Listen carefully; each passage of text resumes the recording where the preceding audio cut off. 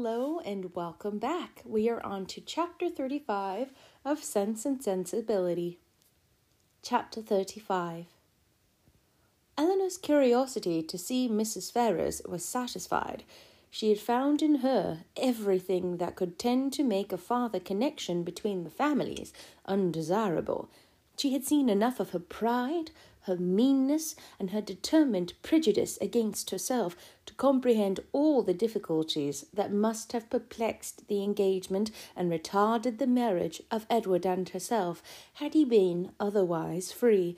And she had seen almost enough to be thankful for her own sake that one greater obstacle preserved her from suffering under any other of Mrs. Ferrars's creation, preserved her from all dependence upon her caprice, or any solicitude for her good opinion, or at least, if she did not bring herself quite to enjoy in Edward's being fettered to Lucy, she determined that had Lucy been more amiable, she ought to have rejoiced. She wondered that Lucy's spirits could be so very much elevated by the civility of Mrs. Ferrars, that her interest and her vanity should so very much blind her as to make the attention which seemed only paid her because she was not Eleanor appear a compliment to herself, or to allow her to derive encouragement from a preference only given her because her real situation was unknown. But that it was so had not only been declared by Lucy's eyes at the time, but was declared over and over again the next morning more openly, for at her particular desire Lady Middleton set her down in Berkeley Street on the chance of seeing Eleanor alone, to tell her how happy she was. The chance proved a lucky one, for a message from Mrs. Palmer soon arrived after she did, carried Mrs. Jennings away. "My dear friend," cried Lucy, as soon as they were by themselves, "I come to talk to you of my happiness. Could anything be so flattering as Mrs. Ferrars' way of treating me yesterday? So exceeding affable as she was. You know how I dreaded the thoughts of seeing her, but the very moment I was introduced, there was such an affability in her behaviour as really should seem to say, she had quite took a fancy to me. Now, is it not so? You saw it all, and was not you quite struck with it?" "She was certainly very civil to you." "Civil? Did you see nothing but only civility? I saw a vast deal more, such kindness as fell to the share of nobody but me.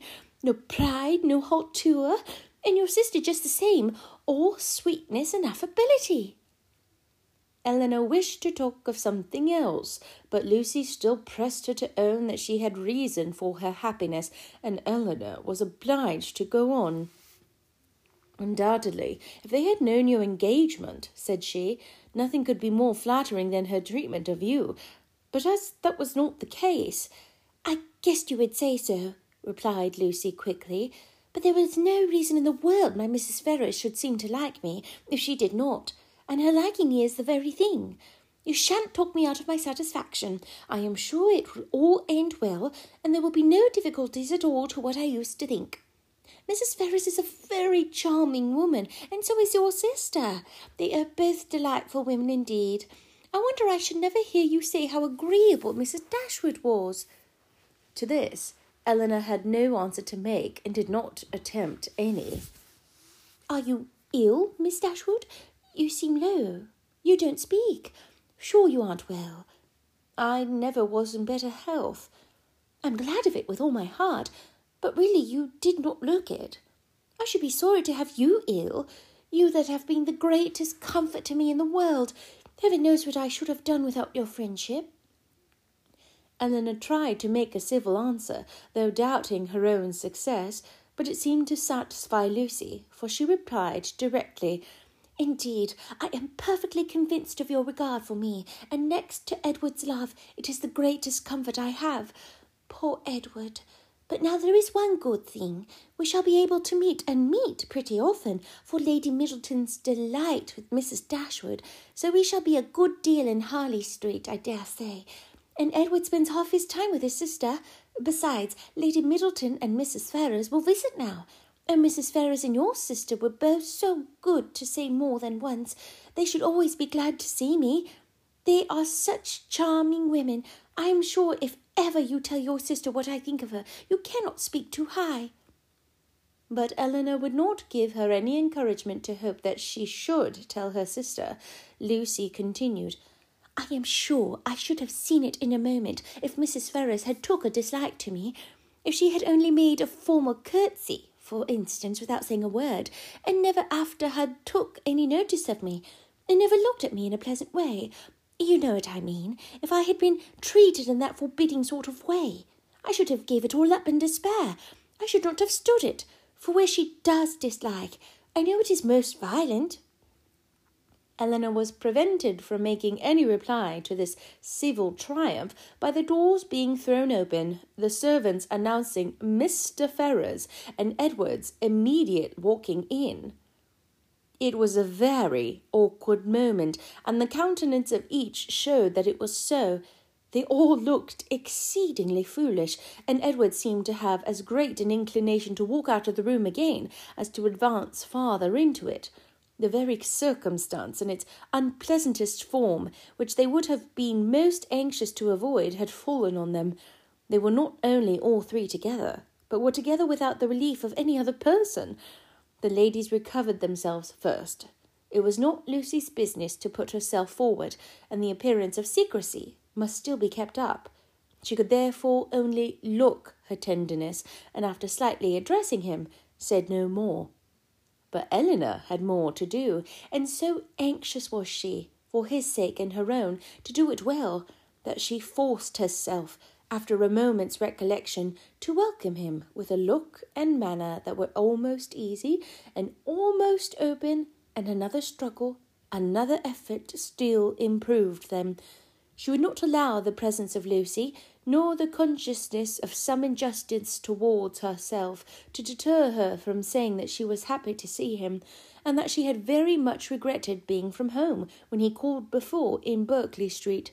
She would not be frightened from paying him those attentions which, as a friend and almost a relation, were his due by the observant eyes of Lucy, though she soon perceived them to be narrowly watching her.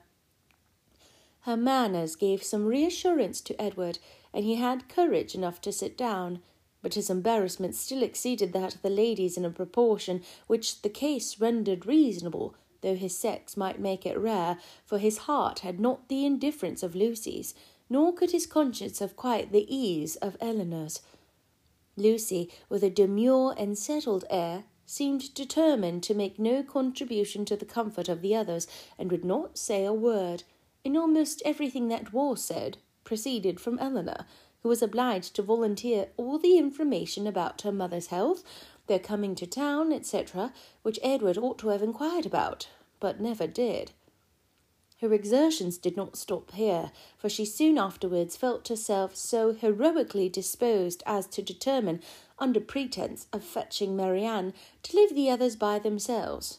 And she really did it, and that in the handsomest manner, for she loitered away several minutes on the landing-place with the most high-minded fortitude before she went to her sister. When that was once done, however, it was time for the raptures of Edward to cease, for Marianne's joy hurried her into the drawing-room immediately.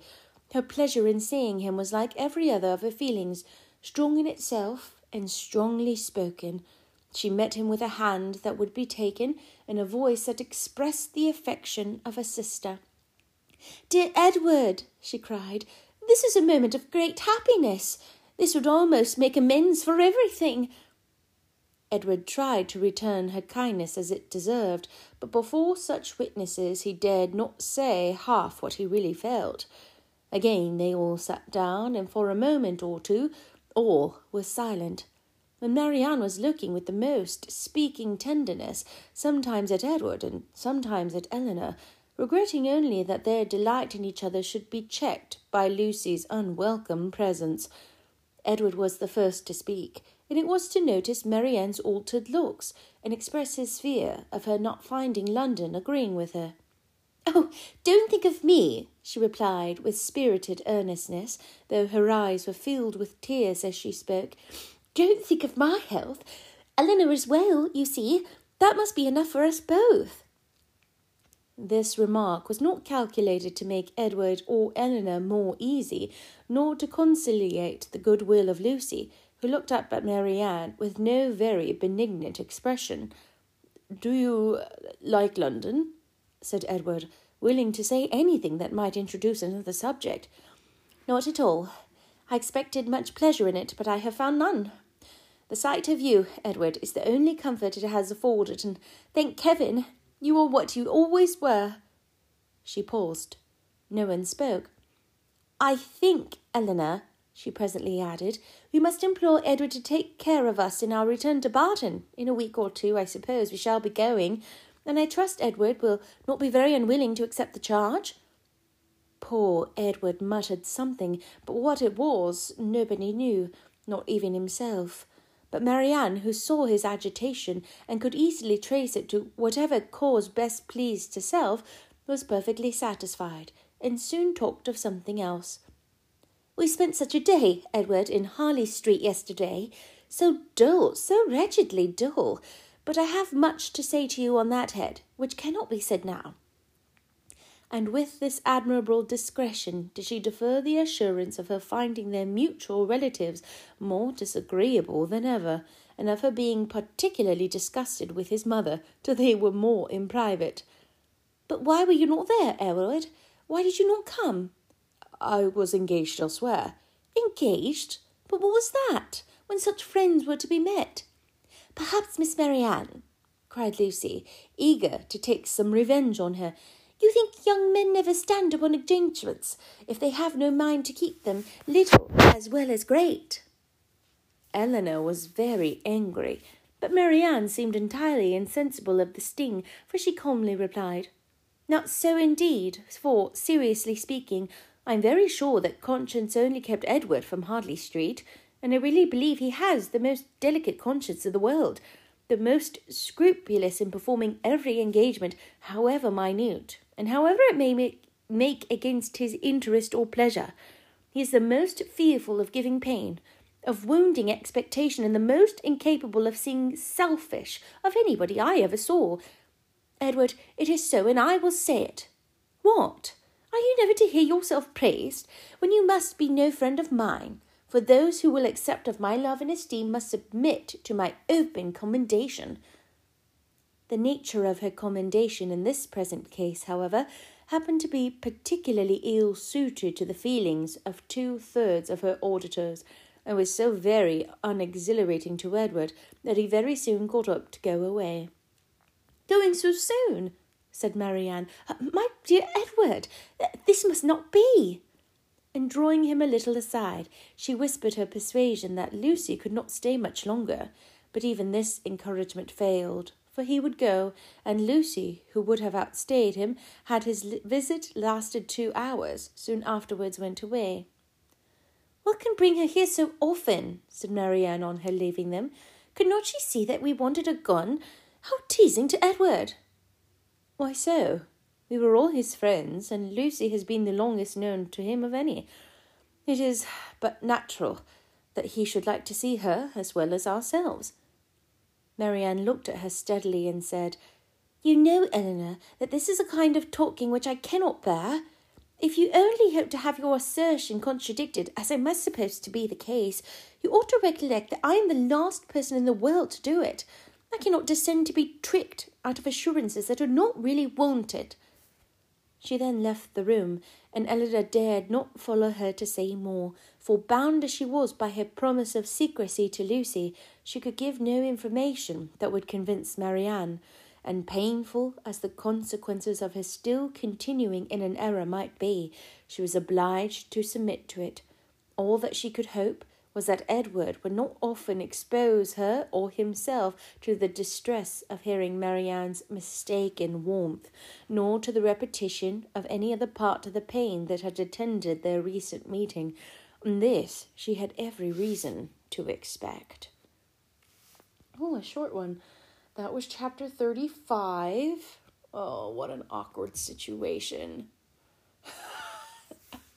So basically, like, the two people, one that he has a secret engagement with for years, and one that he has like a crush on, but like a little bit of a known crush, are together in the same room when he happens to go in expecting just one of them. Whoops-a-daisies. I will see you next time with chapter 36. Bye-bye.